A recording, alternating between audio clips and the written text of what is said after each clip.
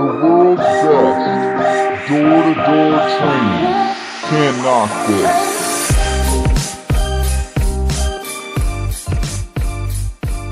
Hey, this is Sam Taggart with Can't Knock This, and I've got Chad Oram, Vivint's legend, on the phone, and super excited to dive into what makes him great. He was last year's #1 rep. He did 456 accounts. He's done 2,600 personal accounts over the 10 years he's worked at Vivint. Started in 2008 and has a ton of accolades at Vivint, one of the largest door-to-door companies to exist. Basically, you're pretty much one of the best door knockers in the world, and super excited to learn from you. So welcome to the show, my man. Thank you. Glad to be on. Okay, so tell me about how you got into door-to-door. I always like to know who recruited you, how'd that work? Yeah, I mean, was just going to school there at BYU, and one of my best friends served a mission with Dave Madsen. Everybody in the solar game has to know Dave Madsen, right? Oh, still in it. That's cool. Yeah. So him and I were roommates, and just, you know, one of his best friends went out the summer before, made good money, kind of heard about it. So from there, just started looking into different companies, what would be the best office, and really what kind of ended up happening was Dave came home one day and was like, "Hey man, what do you think about going to Boston?" And I said, "All right, man, wherever you want to go, I'll go with you." So we went up to Boston with Apex back in 2008, and the rest is history. That's crazy. I kind of got into it, yeah. Dave Madsen, I mean, some of these guys, it's crazy, like the originals that have just been in it for so long and just stayed with the same company, and they've been awesome ever since. I mean, it's fun to see the growth over the last 10 years. It was good. It was good to start off with Dave, because trying to compete with him every day definitely pushed. We just pushed each other, you know, that first summer. So definitely, yeah. Was it a quick start, or did you have kind of a slow learning curve? Like, what was your first week, day? How was it? Yeah, I mean, I had a slower start for sure. I went and did like 5 days of preseason in Utah. Didn't sell anything. Didn't even get close. Went out to Boston. Got there, I think, like on a Monday or Tuesday. Went my first 4 days out in Boston. Didn't sell anything, and then that Friday, I finally got a sale, and then leave that Saturday. It didn't go in that day because the techs were backed up. That Saturday they called and told me they had thought about it. They didn't want to go forward with it. So my first sale canceled, and then I was actually, you know, quick story, ready to throw in the towel. Told my manager Alan Swick, said, "Hey man, I don't know if I can do this." Blah blah blah. He came to a pizza parlor there in Boston, Massachusetts, and talked my ear off for about 3 hours. Convinced me to stick it out, and sure glad I did. So you should probably call Swick and be like, I hope Swick listens to this podcast and he goes, "Chad, give me like $1 million for that conversation." I'm sure he's made a little bit of that money back. Right? I know. I'm sure he's made a grip, but I'm just, you know what I mean? It's like, think about it. That conversation, how much money did that, or how did that impact your life? I mean, that's crazy. Oh, it's huge. Yeah, I mean, every time I kind of tell my story, you know, that was definitely a big decision. It was a point in my life that I could have went, you know, go back to Utah, go get a regular job, whatever, and it definitely would have impacted my life. And, you know, very thankful and appreciate the time that he took to, you know, kind of convince me to stick it out. So. Yeah, I mean, think how many rookies take the alternative where they're 3-4 weeks into it. Man, I haven't made any money. My dad's saying I'm an idiot. Come home. I'll help you out. Get through the next couple months till you get a normal job, and it's like they never know, you know. Yeah. So what was the journey after that? So you have this hard conversation, 3 hours. Then when did it start to click, and when did it start to be like, okay, I think I can do this?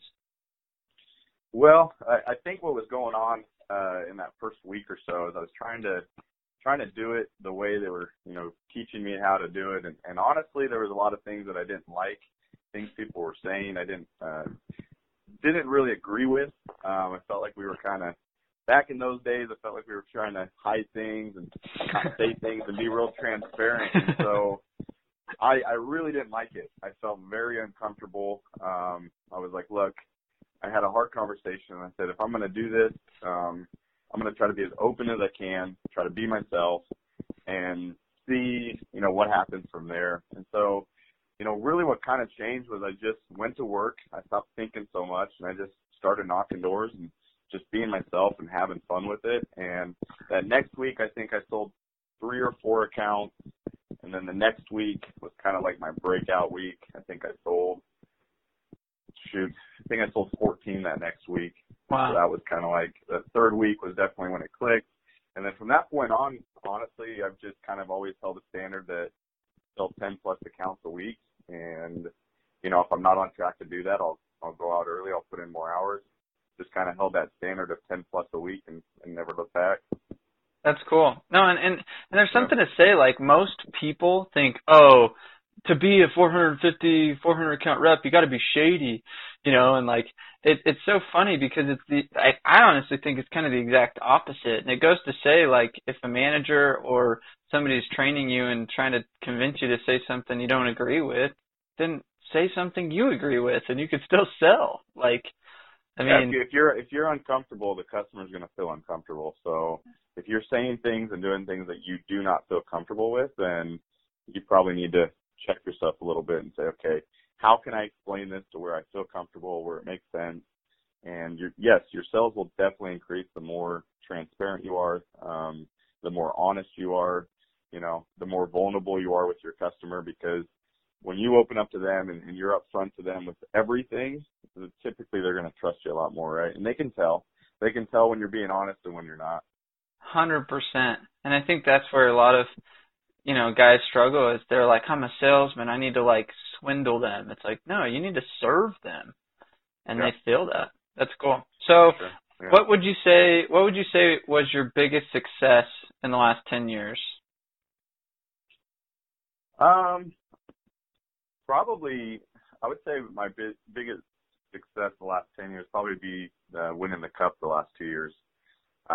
We won the D2 Cup here at Vivint, which for guys that aren't in Vivint, it's obviously like the big competition. The reason I kind of feel like that's the biggest success is just, it was the whole team buying in, doing something for a greater cause. Just a lot of fun to see, guys hitting numbers that they normally wouldn't hit, seeing guys that, normally do 1 or 2 in a week, do 8 in a week, and just, seeing the potential of the whole team.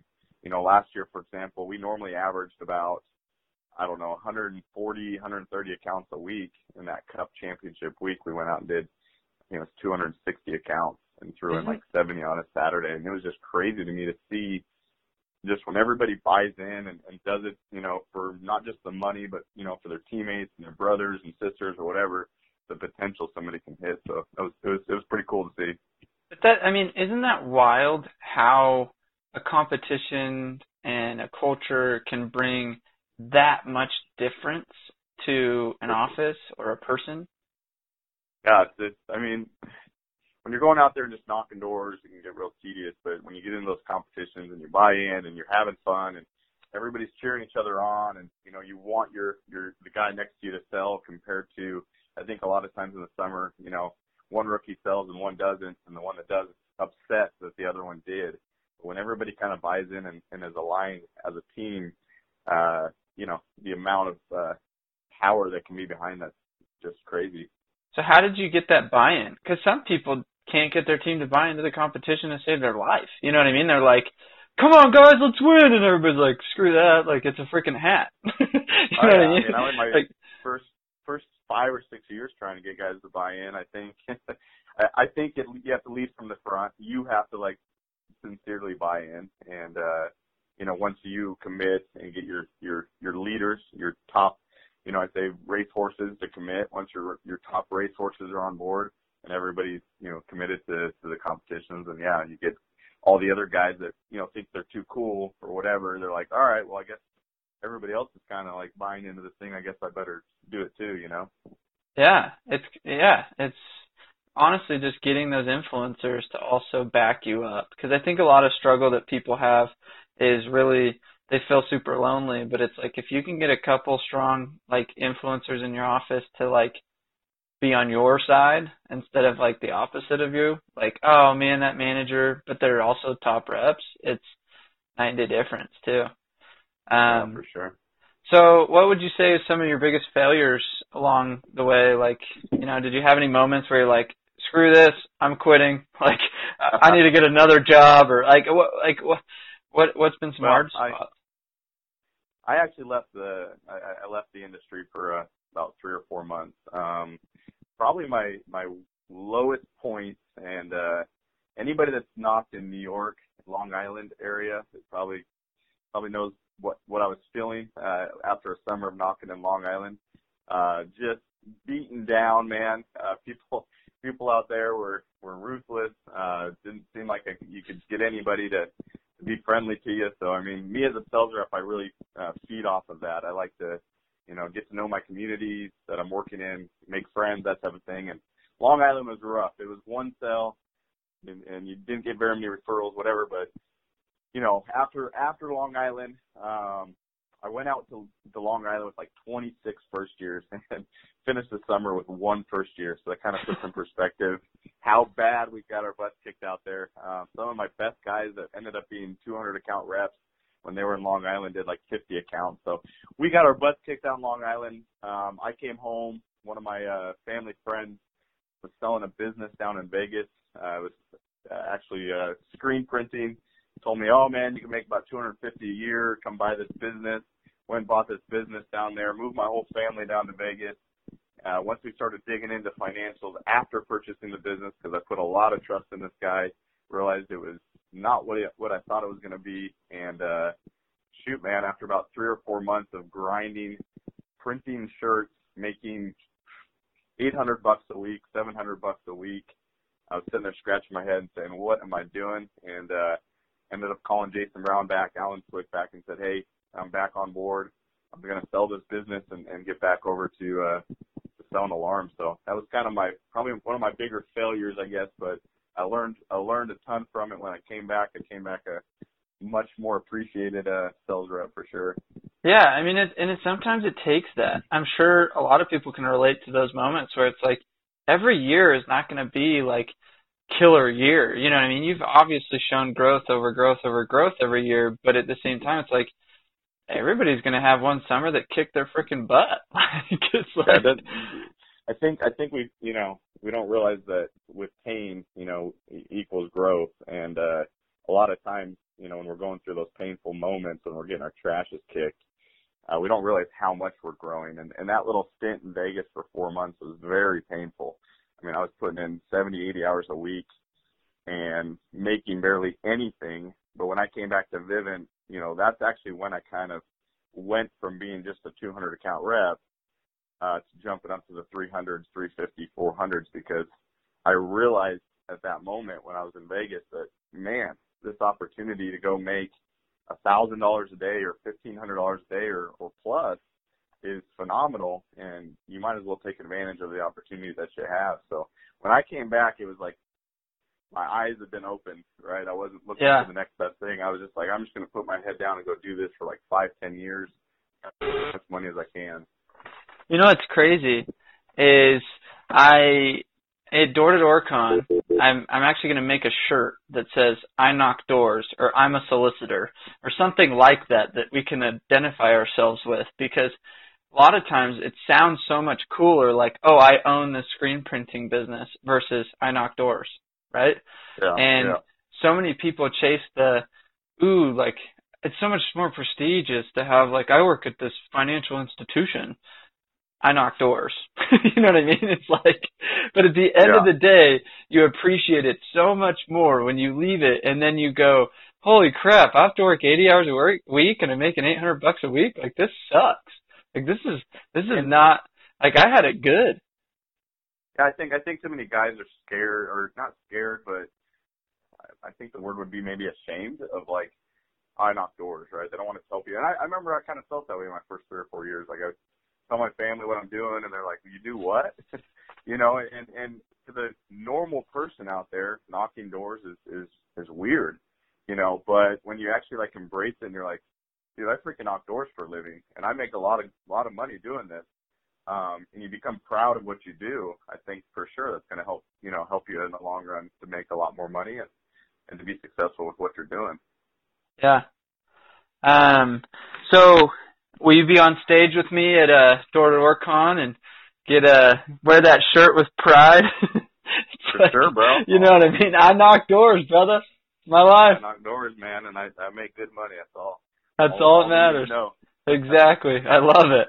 So who have been some of your mentors, or like what kind of things have you read or classes or education have you found that's made you kind of who you are today? I mean, I'd probably say my biggest mentor, not to get too personal, would probably just be my father. He passed away when I was actually on my mission, and just learned a lot as a kid growing up of just straight up grit, hard work. If you're going to do something, do it right. Give 100% all the time. Try not to get emotional. I'm getting a little emotional, but probably my biggest mentor would be my father for sure. He wasn't a salesman or anything, but just the principle of working hard. Within the industry, I'd probably say my biggest mentor would probably be Alan Swick. He's been my homie through this whole thing. Always taking care of me, made sure, my family's good. I'm happy as a sales rep, put me in good positions as a manager, and, kind of helped me step by step to kind of get to where I am. So, he's helped me along the way. And then, outside of that, when it comes to like sales books and that type of thing, probably the guy that I read the most of and I still continue to push on my first years is Brian Tracy. Brian Tracy, is just the guru of sales in my opinion, and reading the psychology of selling kind of like opened up my brain to just what's really going on in the sales process and the art of closing.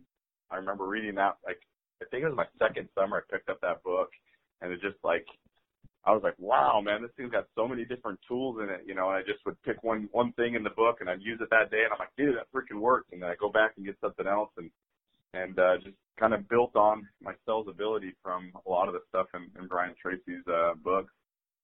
That's awesome. No, I mean, that was probably one of my first sales books that, hey, here's the Bible of selling. Just read the freaking psychology of selling. So good. Yeah. Yeah, it can be dry. There's parts in there that you're like, there's some boring parts in there, but if you really dig into it and read it over and over, you're really going to get to understand how the psychology of selling works. What's going on when you're in that sales process. Cool. So what do you do on a daily that kind of keeps you consistent, or what kind of routines do you do that's unique maybe, or what's some habits you've done? So I would say my first few years, I didn't do these things. And as I've, matured as a sales rep or whatever, I've started to create a lot more systems in place for my morning routines. I remember when I was brand new, I'd wake up late every day. And I mean, I was kind of the things you shouldn't do. I'd wake up late, I'd run to the meeting and get there and whatever. But now I've got a much more systematic routine every single day. Pretty much 2 hours every morning is kind of my time where, I'm writing in my journal, putting things I'm grateful for, doing some study time, whether it be in the scriptures or sales books. I take about an hour in the morning to just kind of get my mind right. And then I spend an hour at the gym. And then typically I'm back at home. When my kids are out here and my family's out here, I'll spend, 30, 45 minutes with them in the morning. And then it's go time, jump in the shower, get the uniform on, head to the office, get everything organized to make sure the day's going to run smoothly. So as long as you're doing those things every day, the summer's awesome. It goes by super quick. But when you kind of feel like you're getting behind because you're waking up late every day and you're not on top of, your game, then that's when I feel like the whirlwind and the stress gets just overwhelming. Yeah, what I found is you almost by being consistent with your morning routine, you find you have consistent results in the field. For sure. Yeah. I almost feel like you win in the morning, you win in the field, and you repeat. That's it. Yeah. So let's dive in. Let's dive in a little bit to your selling process. Okay. Everybody's always going to, listening to this podcast is going to say, well, freak, how do you sell 456 accounts in a year? That's a lot more than I've done. Maybe 400 more than I've done. That's what it is. Yeah. So what do you do? And we talked a little bit before the call or whatever, and you kind of were like, my door approach is pretty dang like everybody else's. So let's not, people need to realize, maybe speak a little on that. Door approach, what's different? Yeah, I think, guys are always looking for special sauce. I always kind of, I don't know if everybody remembers Space Jam when Michael Jordan gives them the water, right? Mm-hmm. And all of a sudden they all think they're, phenomenal basketball players. Everybody's looking for that special sauce, that water or whatever. And honestly, it doesn't exist. We all know that. Any top rep's going to tell you that. The tricks to a door approach, are going to be keeping it simple. These are things that, I learned from Jordan Williams training videos or whatever it may be. Keeping it simple. You should know your flow. You shouldn't have pauses. You shouldn't be like, right? And you should just be confident. If those three things are in your door approach, then a lot of times I tell people it's not what you're saying, it's how you're saying it. It's not, of course you can't, not make sense and whatever in your door approach, but if you're keeping it simple and it makes sense to your customer, then they're going to listen. They're going to, okay. As long as you're confident, then they're going to give you, are they interested or are they not interested? And I think too many times people think that top reps are selling every single person, and freak, man, I'm still getting told no 15, 18, 20 times in a row before I find that one person that says, oh yeah, we kind of been looking into this, or, oh, that's pretty cool. And then in your head as a top rep, it clicks. You're like, okay, here's my guy. Here's my customer. I'm going to sell this guy. Let me ask you this question. What do you hear when someone says no? You know what I mean? I think there's a difference between what Chad hears on no and what most people hear on no. So how do you hear no typically? So my rule of thumb when I'm knocking doors, the initial process is if they tell me no without hearing me, I'm pretty persistent. I'm going to get out my pitch. So it's if they tell me no at the very beginning, I'm like, yeah, let me just kind of tell you what we're doing real quick. Not a big deal, man. Right? And I'll just keep going with my process because they don't know whether or not they want it or they don't want it. And I'm persistent enough to say, let me at least tell you what I'm doing. You can give me 30 seconds of your life to listen to what I'm doing, right? So when I hear no at the beginning, that's what I think. I'm like, he doesn't know yet, not a big deal. And I don't blame him. He doesn't want to talk to me, right?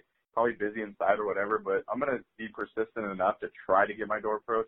Doesn't mean that happens every time. I still get doors slammed. I still get the quick, get out of here or whatever, right? But I try to get my door approach off as many times as I can because that's going to increase my percentages. When I hear no at the end of my door approach, yeah, man, we just really aren't interested in that.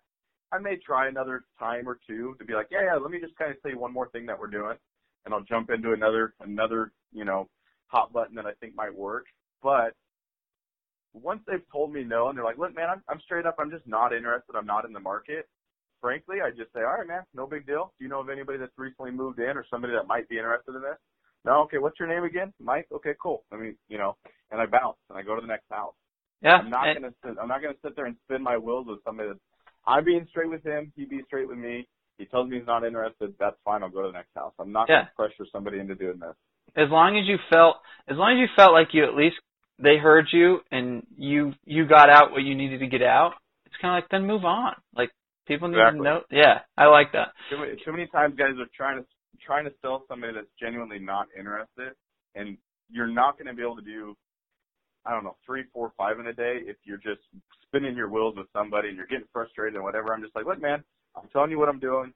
Boom, boom, boom, boom. I feel like my door approach should have enough value in there that if they were looking into this or they are interested, they would probably give me one buying sign. And if they give me a little bit of a buying sign, then I'm going to take it. I'm going to run with it. Yeah. That's super key. So let's go into the home. So go through kind of your flow. So you're in a home, you kind of funnel them down to, obviously making a decision, but what's your flow? You do this, then you do this, then you make sure you do this. Yeah, so the biggest thing when you first get into the house that you have to spend time on is you gotta open up, you gotta create a connection, right? Recently read a book called Click, and it just talks about, clicking with somebody, creating an instant connection with somebody. So when I first go into a house, I'm not I don't have my salesman hat on anymore. I'm just Chad, all right? I'm just, hey, let's get to know each other for just a minute, man. And I'll ask you some normal questions like, so are you guys from around here? What do you do for work? Do you guys have kids? A lot of times at that point, I'm like, yeah, I've got 4 kids. I mean, you know, for me, that's kind of my go-to is my family. I talk about my kids. I have a 7-year-old, a 4-year-old, a 2-year-old, whatever. Talk about sports, talk about hunting, whatever I can find that we have a connection on. And then I'm like, yeah, so let me kind of jump into this thing with you real quick. And I immediately go into who Vivint is. I build a ton of value in Vivint. I tell them all about Vivint, you know, so by the time they're done, they're drinking the Vivint Kool-Aid. At that point, I say, let me break this thing down for you so you can see kind of what we're really offering. I'll give you the bare bones of everything so you know exactly what this thing costs. And then at that point, I break down and I do what I call as my 1, 2, 3s, which is 1, all the equipment, 2, installation, 3, activation. And I'm pretty much showing them up front, you're not going to pay for any of this, okay? And I say up front because obviously Vivint's changed their way of doing it. Last year we just said you're not paying for this, period, but now the equipment is financed. So I say up front, you're not going to cover the equipment. We roll it in. 2, installation, 3, activation. And I say the 3 things I need you to do for me. So I kind of create this relationship like, look, this is what's in it for you. This is what's in it for us, right? And that's super important that people understand that. I was listening to your video about that. You know, people have to know what's in it for them, and they want to know what's in it for you, and that's super important. So I say, look, I need referrals. My job is a lot easier when you give me referrals, and so I need a couple referrals from you. 2, I need you to advertise, okay? We're going to put that sign out there. A lot of people are going to see it. And I usually make a joke. I say you don't have to stand and dance with that sign out in front of your house or anything. And then 3, you got to pay the service, and that's when I break down the service for them. At that point, as soon as they see the price, they see what I'm offering, I'm reading the buying signs. If I see there's hesitation, I ask them, what's up? I can see you're concerned about something, whatever. If they don't, I say, cool, let's go and get this thing wrapped up for you. And I spend, 5-10 minutes just finishing out the sale. Cool. No, I like that.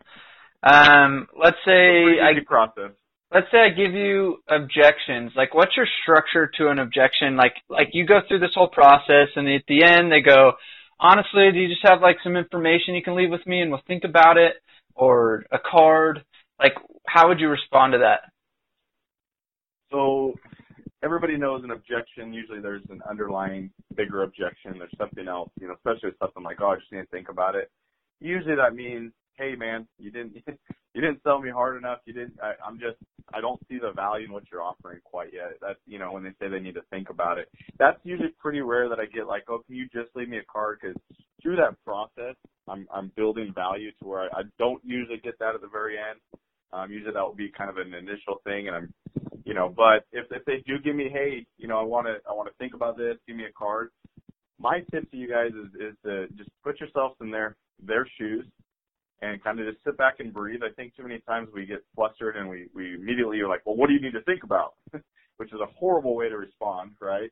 You say, all right, man, I totally get it.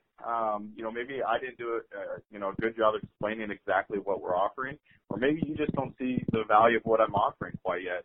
If you don't mind me asking you though, on a scale of 1 to 10, where are you at, man? Where do you see yourself at? Oh, I'm like a 7. Okay, what would it take to get you to a 10? What would we need to do to make this a 10 for you? How can I make this a win for you? What else? What did you like about it? And you know what I mean? Go back through that process and try to figure out where you can add more value to him as a customer. If you add more value to him, that might take him from a 7 to a 10.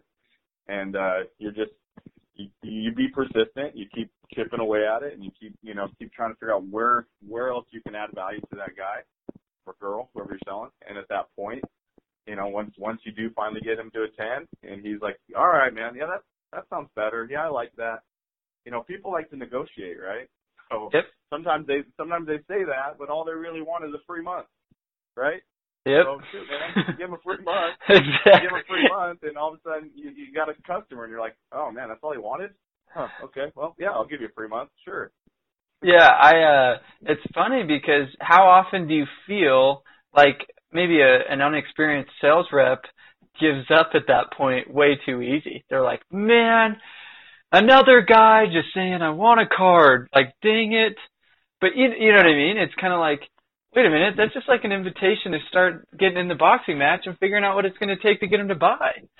Like, exactly. Yeah. If he's genuinely interested, right? But you should yeah. know that as a sales rep, you should be reading that the whole time. I feel like sometimes I get a call from a first year, and they're like, hey, can you come help me close this? And I get over there, and the person's not in the game. They're not even interested. And I'm like, dude, he wasn't really that close. He was just being nice to you. You realize that, right? So there's a big difference between a customer that's giving you buying time, the customer that's asking questions that are good questions. They're like, so you guys have put the panel here and da-da-da-da. And then at the end, they're like, well, I kind of want to think about it. No. I know you want to think about it, but I got a job to do. I'm not doing callbacks. Let's make this thing work. What do we need to do? Let's sit down, let's negotiate. You know, that's what's going through my head. Yeah. No, and it's interesting to say, like, there's also something to say where most people probably aren't interested at the beginning. It's your job as the sales rep to create the interest, right? Exactly. And sometimes people fail to, they're like, well, he's just not in it. When you go to that rookie and you're like, dude, the guy's not really in it yet. Well, it's like, I could backtrack and maybe get him into it, but the reality is, like, don't try to go ask for the sale until you know he's into it, right? Exactly. Yeah. And then once you know he's kind of shown some buying signs, it's like, okay, let's go. Like, it's game time. Now that. Go through your process. But too many times, like you said, if you try to close somebody and they're like, yeah, if I were to do this, and they're giving you all those negative signs, right? Oh, if I was to do this, yeah, I would do this. But you're like, okay, in my head, he's not ready yet. In my head, it's like, work harder. Figure out a way to get this guy more interested. You're not there yet. Once you're there, you know it, you can see it, you can feel it. You know, simple things. Hey, can I get you a glass of water? That typically is a great buying sign that they're opening up to you, right? So when I start seeing those things, I'm like, okay, I got this. Now I'm going through my full sales process. Cool. No, I like that. Okay, let's kind of shift gears into management. So obviously you've ran 40, 50-man teams, won the Cup multiple years. We talked a little bit earlier on the podcast, but I want to kind of dive into some of the systems that you've created to keep, a functioning 40-man team. Obviously, you've had some ups and downs and had some hard learning experiences like you did in Long Island, but obviously you've had some really successful years. So, like, what do you found that's worked for you from a system standpoint to maintain good per rep averages and, good retention, et cetera? So, I mean, in regards to the numbers, probably the number one thing that I would say is important is accountability. Guys have to know that they need to be accountable to whatever goals, whatever numbers that they're putting on that board. And if a manager's not digging into the numbers on a consistent base, like, I don't know, 2-3 times a week, and looking at the numbers, then guys fall off. Guys, go under the radar and don't hit their numbers, what they need to do to perform. And so systems in place. I mean, every single Sunday night, but, right before I kind of get ready for bed, I go over last week's numbers. I put it into a spreadsheet. I keep very detailed track of everybody's numbers. And so the next morning as a management group and we're going over things, it's like, look, this guy's went 2 weeks without a sell or whatever, right? So, and then you're texting them, calling them, hey man, we got to make sure this week's a good week for you, like whatever we need to do. So you're just constantly looking into the numbers because the numbers are reality. No matter how hard a guy says he's working or whatever, if the numbers don't show it, then there's something wrong. And so, that's one system that I think everybody needs to make sure they're tracking and, like, be meticulous with it. Like, get a spreadsheet, an Excel spreadsheet on your computer and track the heck out of not only your personal numbers, but your little, if you're a little team, if you're a big team, doesn't matter. You should have a system to make sure that those numbers are being tracked and that you're staying on top of it. And if you see where there's dips, you need to make sure you instantly address those. So, I mean, that's huge. And so what's interesting is most people, they're too lazy to even pay attention, so you're probably going to get lazy results. And there's something to say, like, the accountability and just, like, the meticulous, like, it's boring to go to a spreadsheet and have to re-input everything. It's boring to have to, like, send out all these random text messages or phone calls to those 5 rookies that you should. But I was listening to a book this morning. It talks about, it's like, usually the thing you fear or don't want to do that day is typically the thing you should do the most, Yeah. And but it's not boring. It's not boring when you see the results, right? Yep. Like when you see a rep that, you know, we have a rep in our office right now, and I'm not going to say names, but he may listen to this and whatever. I'm going to give him some props. He went like 3 weeks without a sell. Okay. This is a guy that knows how to sell. And I'm sitting there saying, what's going on? Me as a manager 10 years into this, I know there's one thing going on. He's not working the hours. Yep. We know that as managers, like, you're not working the hours, man. So I bring him in. Look, man, you're not working the hours. I need you to hit your numbers. You need to hit your numbers. And so we start digging into it, and he opens up and kind of says, yeah, you're right, da-da-da-da. Last week, or 2 weeks ago, he went out and did like 5 accounts. Last week he did 4. Like, there you are, right? So it's boring when you're doing the numbers. It's boring when you got to, you know, it kind of sucks to always have those conversations, to be that guy that, you know, has to call them in and whatever. But when you see them start producing again and they got a smile on their face again, that's why you do it. Yep. You know, and that's awesome. Yeah. Yep. So Stephen Robert Shaw, he's a manager at Vivint. I posted a question on Can't Knock This, and he asked the question, so how do you relight the fire in a rookie who started strong and is now trailing off? Like, so similar to that guy that you're like, you know you can sell, maybe he's not working or whatever. Like, how do you craft that conversation? Like, what things do you say?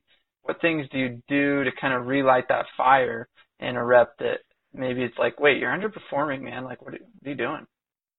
Well, I don't like the word managing, because you should be more of like a leader to that guy. There's a big difference, right, between a manager and a leader, right? And you can dig into all that, but a leader is going to, you know, have trust with that person, be vulnerable with that person, be willing to, you know, go to the trenches with that person. They're not just saying, look, I'm sitting here in my high chair looking at your numbers and your numbers suck. Figure it out. You're saying, look, man, I'm here with you. What do we need to do? What do we need to do together, man? How can I help you do this? And I think when a guy feels that you genuinely care and trust you and is like, look, man, Chad's looking out for me. I need to do this for him. I don't want to let him down. When they can kind of feel that like deeper level, then they're willing, I think, to, you know, relight the fire or do whatever. A lot of times when rookies are falling off, they start off great because the excitement was there, right? And then they hit this, holy crap, man, this is a marathon. This is hard for like 80 days straight or 70 days or 100 days or whatever. And they're sitting there and, you know, they're scratching their heads because now it became real. Now it became hard. And, you know, at the beginning it was just the honeymoon phase. It was exciting. It was awesome. Woo, you know, summer's here. This is freaking awesome. And then all of a sudden they hit 2 months into it and they're like, oh, man, I got to wake up and do this again. So they just got to learn how to keep it exciting, keep having fun with it. So what things do you do in your office to keep things exciting, you know, to keep things different, to keep those guys on edge? Like, do you have any fun systems that you do in a correlation or activity? Yeah, I mean, some years are better than others, for sure. I'd say this year we haven't had as many of these systems in place. We've tried, and we're just a little bit of a smaller team this year. We've branched off some teams, so we don't have as many guys, but, you know, it's a little bit easier to put the activities together and whatnot. But little things we do Wednesday breakfast by the pool every Wednesday. A wife or whatever, you know, guy would go make breakfast for the whole team. And so Wednesday was like our breakfast day. Everybody would come down to the pool, hang out, have fun. A lot of times Thursday nights were usually like our dinner goal nights. So when we hit our dinner goal the week before, Thursday night everyone kind of had something to, you know, look forward to. You know, we started on Sunday nights. We would do like games. Sounds kind of silly or whatever, but board games. We would just, you know, play games, and, you know, they have to have things that they're looking forward to on a weekly basis. It's not just knocking doors. We've inherited Fridays. That's why right now it's a little bit later. Fridays we do our meeting at 1. We actually let guys have a little bit of more time on Fridays to get things done, and if they have a wife, to take their wife out on a little date. Tim Yesta was the one that kind of had that idea to take your wife out Friday mornings. Go do something with your wife or your girlfriend or whatever. So I think just breaking it up so that you feel like a human still is important, and things to look forward to, right? No, that's cool. I think a lot of times it's I'm sure you don't have to plan each one of those things. I'm sure you delegate, you know, hey, this guy's in charge of activities or this guy's in charge of dinners, and, you know, but it's important to say, like, man, like because think of the culture and family and the unity, because at the end of the day, like most guys in the summer, it's like that's all they got, it's not like they have their mom or their brothers and sisters or their best friends. They're not out there with them. And so it's like, if you can make people feel like part of a unified group and actually enjoying themselves, like they'll start enjoying the job, Yeah, you'll definitely get better results if they're happy and having fun. And again, something to look forward to is a big deal. Like, if you don't have something to look forward to, you get depressed and dark real quick. But if you're like, oh yeah, we got, Wednesday night we do this, or, Thursday night we do this, and whatever, I think the summers go by a lot quicker. For sure. Okay, so let's kind of wrap this up. We're getting to the tail end. I always do like a fun lightning round at the end of these. I don't know if you've listened to many of them, but I just started this new thing called the Game of Things, and it's basically I'm gonna read off a random thing. It'll be like things that are blank, and you have to think of the first thing that comes to your mind. Some of them are quite random, but just first thing that pops in your mind, go, and we'll just go quick on these lightning rounds. But I definitely appreciate it. It's kind of fun. It's going to catch you off guard. I'm kind of nervous, man. I know. Nervous. You got me nervous over here. All right. hey, but no, this will kind of also at Door to Door we're going to play this game called Snake Oil. Have you ever heard of that? I haven't. So go buy it for your office. You'll love it. So this is another fun activity I've always did in my correlations. It's just a sales game, card game kind of thing. But I'm going to do the entire 1,000 people at Door or whatever. We're going to do a sell-off with snake oil, and so it just tests your wittiness, really. So that's all right. That's what it is. Okay, so things you would like to be the boss of. Things I'd like to be the boss of. Oh man, the NBA. I want to be the boss of the NBA, bro. You solid. Things that are cool about nerds. About nerds? Yep. They're smart. Things that should have their own festival. The sales world. It's about to happen, my man. Yeah, I know. Orcon. It's exciting. Yep. I know. Yeah. Things you'd like to make about a film about. Ooh, man. Things you like to make a film about. I'm gonna stick to the same thing, the sales world. Love it. So, hey, teaser. I'm actually gonna go in a motorhome next summer and travel around the United States and film a journey interviewing different sales guys and cultures throughout the entire industry. Hey, so bro, maybe if you need a sidekick, I'm with you. Hey, I may need one, or I'm stopping in Miami and hitting some beach and little Disney World and stuff. Love it. Things that are hard to measure. Your work ethic. Things that you broke. Things that I broke or things that are broke. Either one. The school system. Agreed. Things seagulls are actually saying when they squawk at each other. I think they're rapping to each other. It's a rap battle. Yeah, it's like Drake and Lil Wayne rapping or something. Oh, I love it. Okay, hey, Chad, this has been awesome. I always get fired up doing these podcasts, so I hope everybody that listened to this has gotten a ton of knowledge. This is one of the greats. I mean, to go run a team doing 3,400 accounts, to go in the D2 Cups, to go sell thousands of accounts, and to consistently do that. I mean, that takes some serious strength and determination and focus and work ethic. I mean, it's awesome. So I hope people that listen to this is inspired by this, and anybody that listened to it, share it and tag people that need to hear, this, if they're in alarm specific or if they're in, in a management position. I hope you guys would share this and show Chad some love. So appreciate your time, my man. Keep grinding out there, right? And I'd say don't be scared of hard work. You know what I mean? Don't be scared to work hard. Feels good to work hard. Cool. That's it, man. Good. Thanks, man. Talk to you later. Bye.